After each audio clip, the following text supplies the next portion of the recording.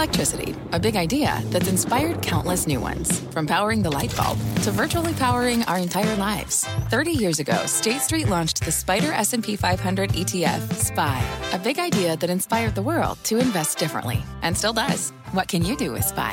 Before investing, consider the fund's investment objectives, risks, charges, and expenses. Visit ssga.com for a prospectus containing this and other information. Read it carefully before investing. SPY is subject to risks similar to those of stocks. All ETFs are subject to risk, including possible loss of principal. Alps Distributors, Inc. Distributor.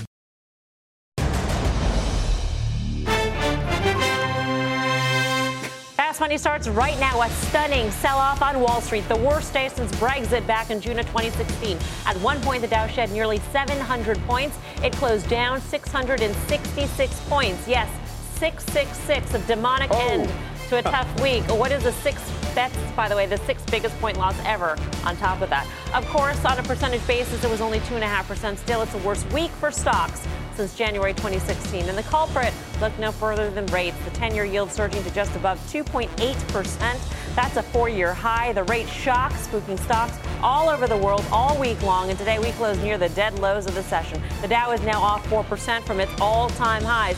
Key questions tonight. Is this just the beginning of a much bigger correction?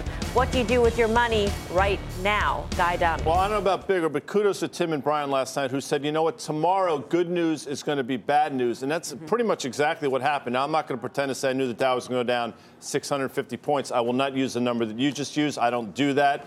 But I didn't see that coming. But what I will talk about is the fact that markets don't end of old age. Bull markets, they end on a crescendo of good news. And I got to tell you something. You couldn't have had much better news a couple weeks ago than Apple saying they're going to repatriate all that money. That was great news. A lot of people, myself included, thought that'd be the next catalyst to take the market higher. Well, in the short duration that since that's happened, has not been the case. I don't think you have to put in a bottom on a Friday. My sense is you see some more pain early next week. And then just keep your eye on the VIX. If you have a day where the market's down, but the VIX is down as well, the reverse of what we saw the Tuesday after Martin Luther King Day, then I would say it's all good to get back in the pool. I would say the other side of that is it's probably as good a day as any to put in a bottom on a Friday because people want to de-risk. So they want to take the chips off the table. There's no sense in going home long or long with what their speculative plays would be. And I do believe that Apple got drawn in with the overall market. So for Apple, it could have been an up day. If the market was up, Apple would have been up. Great report. Everyone was worried about iPhone X demand. I think that was purely speculation on their part. The average selling price raised means there was a demand for X. The market, I think, goes higher next week. All right. You had the number one institutional investor ranked analyst on the street downgrade Apple today on some concerns about the 10. And then you also had, I mean, you had a pastiche, if you will. Right. A reason Mosaic, to sell today's tape. There were a lot of reasons to sell today's tape. Apple being downgraded is certainly not one of them. I mean, this whole thing has been telegraphed in terms of Apple. In terms of the rates, this is the preview of what could happen. To me, this isn't the big sell-off. We might get a little bit more. But what we do know is that this market is highly rate sensitive. There's going to be this adjustment period. But even if you look back at 2007, 2008, you had multiple rate hikes. You had a year of rate hikes. We have barely done any. And you got to ask yourself when you're buying stocks, okay, did all of a sudden today, the economic news that came out today signal a recession? Quite the opposite. In fact, it signaled things are getting better. So you don't need to panic too much. We probably have some more downside. And I agree with Guy. I mean, look for a bottom sometime next week, a tradable bottom here.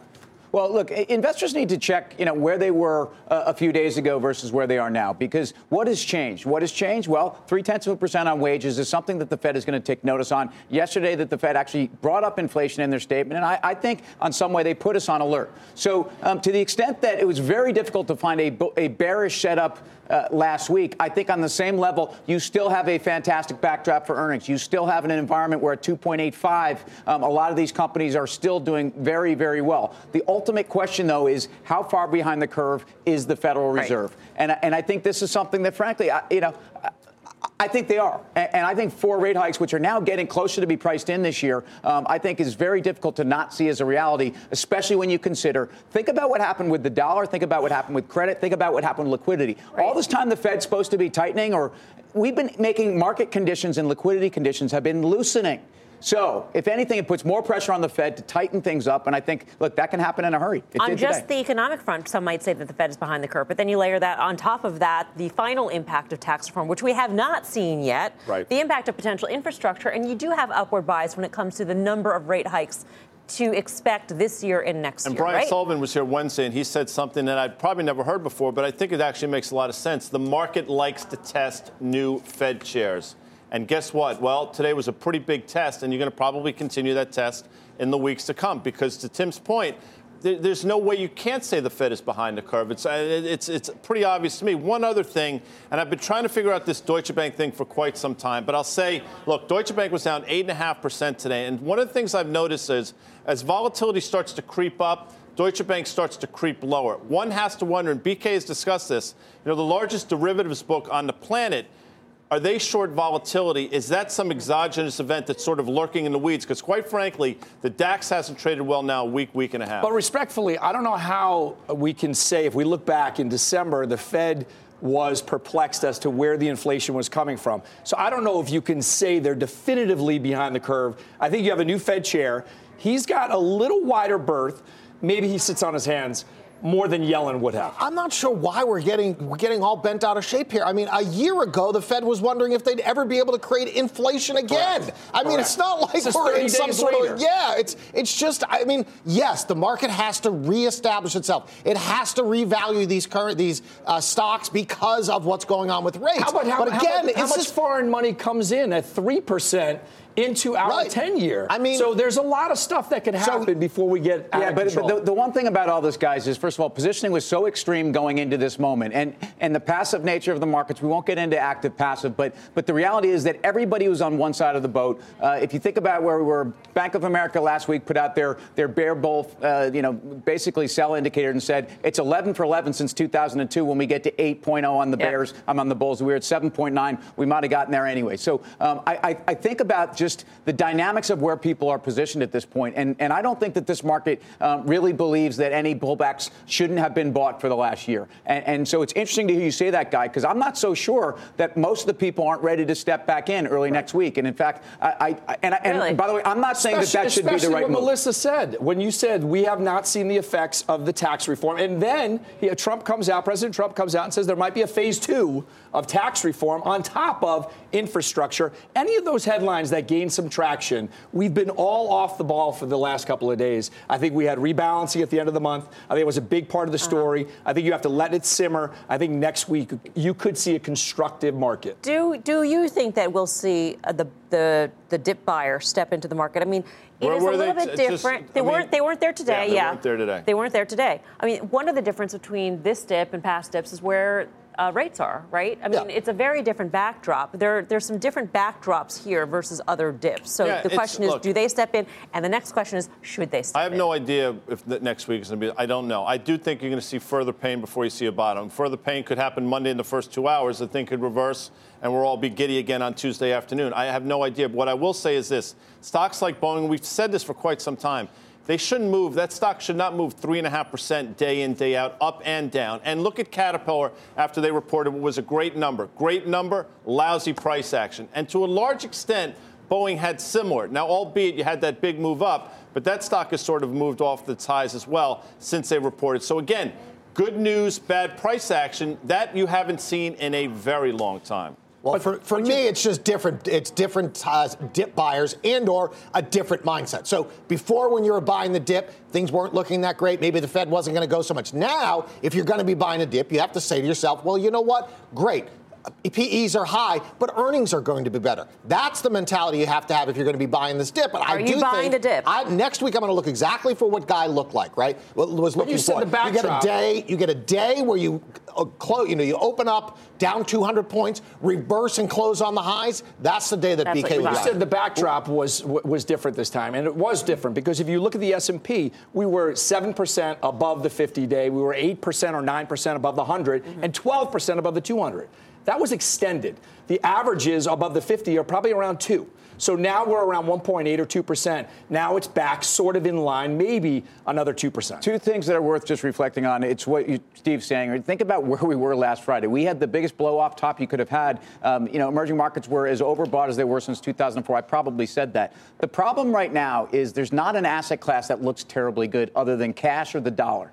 I nibbled some emerging markets, which are down 6% in 5 days, because I do think that the fundamentals still hold up somewhat. I think they're going to be nervous on rates. All right, let's get some more from the chart master, who on Monday published a note that said in part, quote, this week will mark an intermediate top for the market. So how deep will the pullback be? Carter Worth over at the Plasma. Carter. Well, I mean, I think that's probably the case, whether we go lower now or lower over time or whether we back and fill. I think Friday, a week ago, is going to stand as an important intermediate top, whether it's 3 months or 6. It's not likely to be exceeded anytime soon. I've got 3 charts. Let's just try to figure out the moment-to-moment, day-to-day. This is all of Q4, which we know is quite good, and then going into January and then what we've got now. I think you can do this as a reasonable approach. You can put the context, meaning we really took off in January, even more than the sort of Q4 performance. And what I have over here, just to put this in context, are the 1, 2, 3 lines and the levels from the absolute high. So we know that the absolute high was 28.72, 73, in fact, if you round up. And so we've already cut through the first line. That would be down 3.2. Down 4.8 would be 2735. That's right here. And then where we get to the bottom of this channel, just to get back into the range we've been in, we'd be looking at about a 6.5% sell-off peak to trough.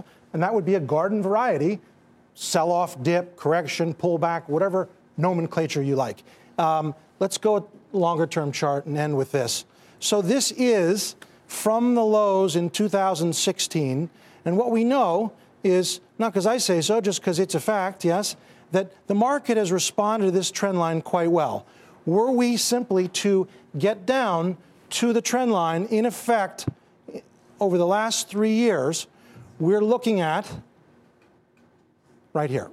The total would be 222 points, or a 7.7% decline from peak to trough. That is a very reasonable thing to, I would say, bet on. So whether it happens today, on Monday, of course, or whether it's over time, or whether it takes a long time, I think we can make the assumption that an intermediate high was made. Carter comes over. Come on over, Carter. A lateral decision by you. Yeah, why not? I mean, he is Carter Worth. It's true. You got any problem with that? Because I thought you had him in the Pantheon. No, he's not in the top of the top. Come on, man. All right, so 7.7% peak to trough. So right now on the S&P 500, we're down 3.8% from the high. Just to go to the trend line. But I think what's important is we all look, I myself certainly, to assign a reason for a sell-off.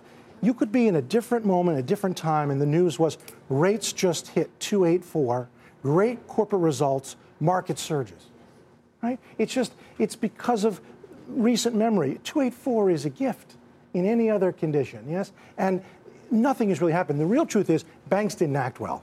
And that was supposed to happen when rates. I think the rate thing is not a big deal. I think people know that it was overdone, it was excessively steep, and they'll use any reason to sell and point to it. But it has nothing to do, frankly, with rates going from 2.6 to 2.8. Or that Apple was a little lighter, this, that. It's sometimes people just sell. That seems so unsatisfying in terms of an explanation, though. We're all looking for a reason why this happened. Don't have, that's just it. That's the human condition, myself included. Why? Was it the rate thing? 2.8? So let's talk about that. Bond? I'm curious of your view on financials then, because again, you talked about this. The yield curve actually steepened over the last couple of days. Actually, 2s, 10s went from kind of mid-50s to high 60s. Right. And this should be what banks are waiting for. They're making money when the Fed's hiking the short end of the curve anyway. So why banks are so sluggish? That's just it. I think that's all goes to they should or should not be acting well given what you described in rates. But basically, people have been gorging on equities for a long time, and they decided to sell this week. How much lower? Unknown. Intermediate high, by all accounts, has been put in. When you take a look across the markets in various sectors like a FANG or whatnot, are there certain areas that concern you, that look vulnerable, that you say, if that breaks, I'm not sure about the overall market? Well, remember, not all things, maybe to that point, not all things are broken. We surely know that Amazon hasn't yielded at all, and there are other stocks. I think the more treacherous thing is the pounding that took place in a big name like an Exxon. Or UPS this week. Some of that aggressive selling is not likely to be contained. So Carter, when you talk about correlations or lack thereof, when you say a 10-year versus this is not the reason why the market's selling off, what correlations do you still put importance on, if any, or are you looking at the S&P in a vacuum? Well, again, those correlations do exist, and sometimes they don't, right? But I think here now it's just a case of there was selling, and we'll find out ultimately why. Carter, thank you. Carter Braxton Worth, CN Options Action, just about 15 minutes time. Got to watch that. What'd you do today, Guy? 15 minutes. Listen, I thought we talked about Exxon real quick. Yeah. We said it's going to get up to 88.5, 89 into earnings, and it's Carter just mentioned it's still in a huge downtrend over the last 2.5 years, but it did technically everything right. So there are trades that exist in this marketplace. I'm not saying Exxon is over, but the point is you could trade bull markets, bear markets. The charts do give you clarity every once in a while. Did you trim the weeds and what's that? No, I did not. I did not cut my flowers and keep my weeds. It's really tempting on a day like today because, again, the things that are outperforming are probably your better stories. I actually nibbled back into some volatility in emerging markets and nibbled on a little bit of commodities exposure because, again, Freeport down 8% when this is all about global growth. I don't think so. Peace. Yeah, so for me, I just battened down the hatches and made sure my powder was dry for next week because I'm looking, and I like Tim's idea of going back into the commodities. Those names that worked, you want to look for those on a down day. Speculative bet. I bought Rite Aid yesterday, and I'm going to add if it legs down again. All right, still ahead after a rough week for stocks. If you're worried about more selling ahead, we'll tell you exactly how to buy protection for your portfolio. And no, it's not too late. Plus, it's not just stocks. Bitcoin trying to make a comeback from its worst week since 2013, but it could all come down to one big event next week. We'll tell you what that is. Plus, Apple officially in a correction down more than 10% from its all-time highs. But one trader thinks the worst is over for the tech giant. We'll explain why. Much more Fast Money right after this.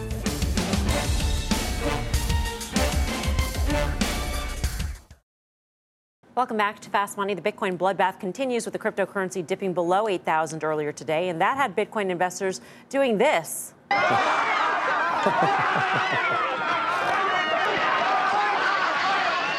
It's actual footage, by the way. In the midst of the mass hysteria you see there, it wasn't just Bitcoin getting bashed. At one point, the global cryptocurrency market lost over $100 billion in just 24 hours leading into this morning.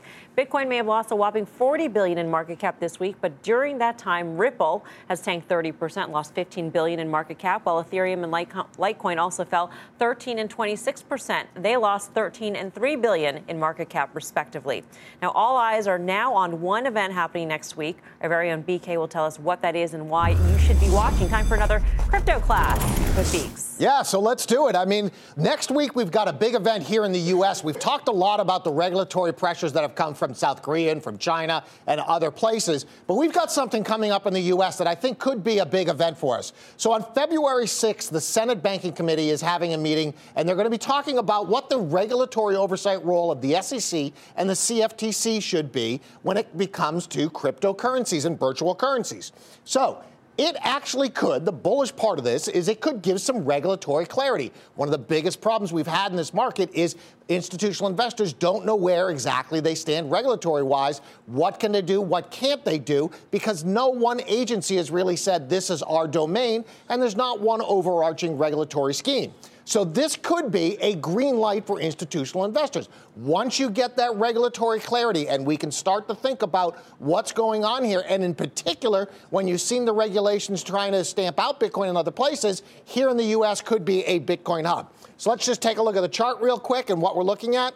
Talked about that big drop today. Here's what's interesting. Look at that breakout point back in November. Dan Nathan, he's going to be on the show right after this. He talked to me about that earlier this week. We went right down to about 7,900 this morning. So really interesting technical point coupled with a catalyst next week, to me, is probably a pretty interesting risk reward to start nibbling at Bitcoin here. Hey, Brian, do you think institutions, though, are waiting for a regulatory kind of green light, or do you think they're waiting for something else? In other words, for more platforms, for the froth to come out of this? Because you get the sense that they should have what they need here to feel comfortable. They're getting more comfortable. When I say institutions, so you have family office and hedge funds getting into it, but perhaps more the asset allocators, the bigger ones, have not yet to get into it. So that's what I'm thinking on the green light scenario. All right, thanks for that crypto class, Bake. Still ahead.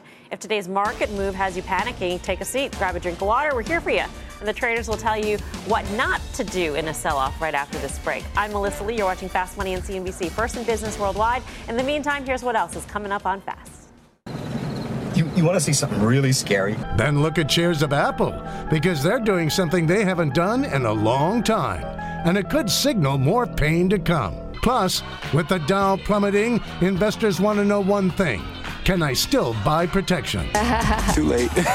Maybe not. We'll show you how you can still protect your portfolio when Fast Money returns. Welcome back to Fast Money. Today marked the worst day of trading since Brexit. A lot of folks see 700-point drops in the Dow and are tempted to do all sorts of things. So what's the first thing you should not do come Monday, Guy? Get emotional. Take the emotion out of it. I know it's hard to do, but it's easy to say, hard to do. But that's really what you have to do. People said, I want to buy Apple on a pull, want to buy Apple on a pull. Well, here's your pullback. It's coming. And then they will say, well, wait, I didn't expect it to go down for these reasons. Stocks never go down for the reasons you think they will, and it always seems scarier than, in fact, it is. To BK's point, Steve's and Tim's. So if you've been waiting to buy a name like Apple, don't let today's 665-point move to the downside take you away from doing what you already put in place months ago. And it's good advice. I think you should have a list. We talk about making a list of things that you want to buy on a pullback. To Guy's point, I think the other thing equally as important is don't rush to sell the things that you've held for a long time that you truly believe in. There's algos, there's tape reading algos. It's a knee-jerk reaction. Mm-hmm. Hold them for a couple of days. That's a flowers, weeds kind of commentary as well. Don't complicate your portfolio. A lot of people try to do too much at a time like this. Don't add a lot to your portfolio. If anything, simplicity is the best thing to do in a time of volatility. BK. Yeah, well, I mean, I think you hodl, just like you do in Bitcoin. It's not that different, right? So my number one trading rule when I get offsides or I'm not sure what's going on is don't just do something, stand there. So don't freak out. Just stand there, take a breath, and don't sell on the lows. Implicit in that is don't buy either. Right, wait, right, because you're emotional, right? So you're not thinking the right way. To Guy's point, so you just wait, you just stand But again, there. people will throw all kinds of hedges up there against their portfolio that they know nothing about or the correlations on. I think you have to be really careful of that. All right, time for the final trade here. Tim. Well, Race is a name. Ferrari, I love the cars, but I don't like the valuation. I'm a seller. Race. Buy. Brian Kelly. So looking for things to buy on a sell-off and reversal next week, Goldman Sachs going to do well with volatility. Grasso. Well, we've heard a lot about healthcare. We heard about Amazon, JP Morgan, Berkshire, and I do believe that Rite Aid was thrown out, baby with the bathwater type event. I bought some this week. I think it goes higher.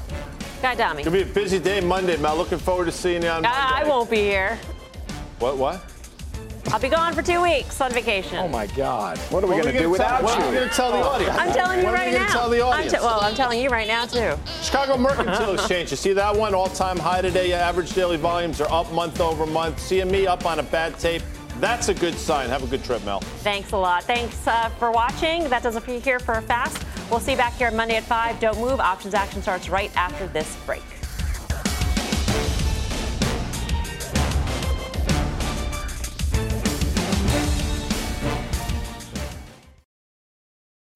What's on the horizon for financial markets? At PGIM, it's a question that over 1,400 investment professionals relentlessly research in pursuit of your long-term goals.